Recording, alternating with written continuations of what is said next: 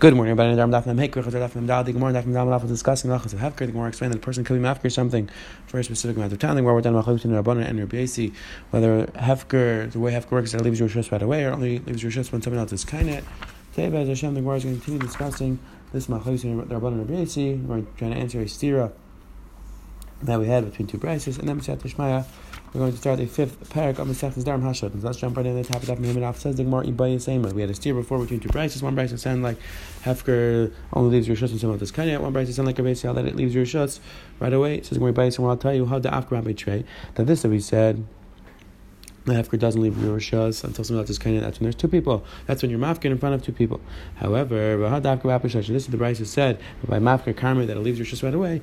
That's where you're mafker in front of three people. And in that case, even Rabbi Yosi agrees that the hefker leaves your rishus right away, and therefore you're going to be pater from ma'aser. Again, big discussion on what exactly is the pshat between 2 and 3. Is just on the level of Rabbanan, on the level of Deraisa.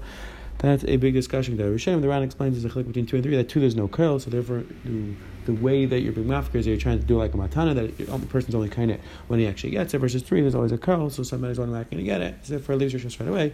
But this is a big discussion in Rishonim. It says the Gemara, they call mafker if they hefker. Anybody who's mafker something in front of 2 people, it's considered hefker. If they shame love hefker. However, you do it in front of 2 people, it's not considered hefker. Big machlokes Rishonim would say it's not considered hefker. Zem, it's not considered hefker at all. That's what the Rush brings down over on the side. The Ran learns now about it's considered hefker, but it's a type of hefker where you could be chayzer another person's kind only when he actually gets it. Rabbi Shmuel Levi Amar Dvar Torah Filu Be'echad Have Hefker. Rabbi Shmuel Levi says Deraisa hefker works even with one person there. Matam Amr Shleisha. So why the Chum say they need 2 people? Kadei Shia Echad Zecher Shneim Eden. So you have one person who's Zecher in it, and you have 2 people who are watching. You have 2 people who are Edim, and therefore the person cannot deny that he was mafker. That's what the Chazal said. We always want 3 people to be there when you are mafker. Hajnalach ein ben amayder. Malatar the Lozom Sam Parak. We should to come back to Chazal's Parak.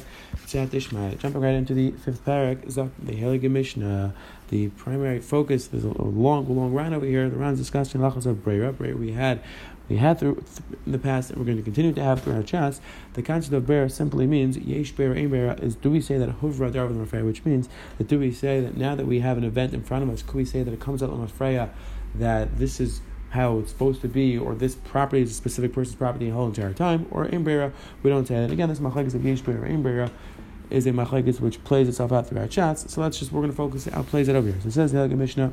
Let's say you have 2 partners who made Isra against each other. Reuven and Shimon are partners. They both made a neder. They're not going to have enough from each other. And we'll see the Gemara is going to conclude. We're talking about a chatzar she'im by chalukah, where you can't divide the chatzar. There isn't a share of chalukah for both of them. So therefore, it's one chatzar they share. It's a small chatzar.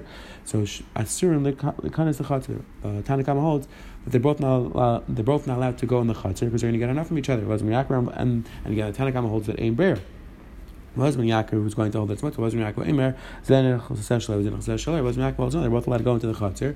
The way the Ran explains is because he holds yesh breira. So therefore, when Reuven goes into the chatzar, there's 2 ways to look at the Rishonim. Either one way to say it is that when Reuven goes into the chatzar, we say that Hovra Davar L'Mafreya, that when they became Shutvin, whenever Reuven's in the field, where he is, it's considered his at that time. That's one way to look at it. The other way to look at it is that no, really they're partners in the whole thing, but the Breyer would tell us that each one owns half of the field. So when Reuven goes in the field, we say that he's going into his half. That's 2 ways to say machlek. The 2 ways to explain over here. Either way, it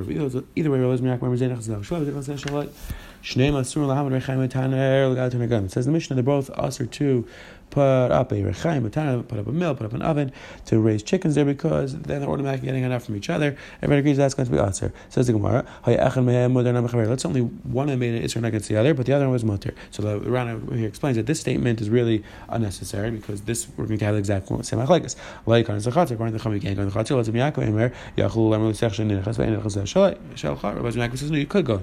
Okay, so this, like the Rana says, is not really the chiddush because it's the same machlekes you just said. What's the chiddush? The chiddush is like this: Kaifid a neder limkar. However, we force the person who made another to sell his chilek because he's going to see the other person going in and he's going to be jealous of him and he's going to want to go in himself and he's going to be over this. So therefore, the Chum said we force him to sell his side of the property. Again, machlekes Rishonim is only going according to the Chum that he's not a going machlal, or there's a going according to Rabbi Yosi that we just said before that Rabbi Yosi's mask you're not allowed to put in a rechaim and Tana or Tana Garlim, so he's going to be jealous of that. That's a big machlekes in the Rishonim. Another point that we're trying to make is that our mission is going like the Tana that holds Viter Aser, that Drizah Ragos Aser, because we're saying you can't even go into the Chatzar, so we're going like the Tana that holds that Viter is Aser. Another teretz explaining how to explain it. The Bryce is a chilek between Mafker between 3 and 2. They concluded that the Bryce Hefker works with one person, Hefker works because not so pashas as well, and the Rabbanan just said 3 so that you have one person safe and people are watching. And the Mishnah on the base brought down machlekes whether two shots have an Isra against each other, are they allowed to go to the Chatzar or not? Have a wonderful day, have a good Shabbos.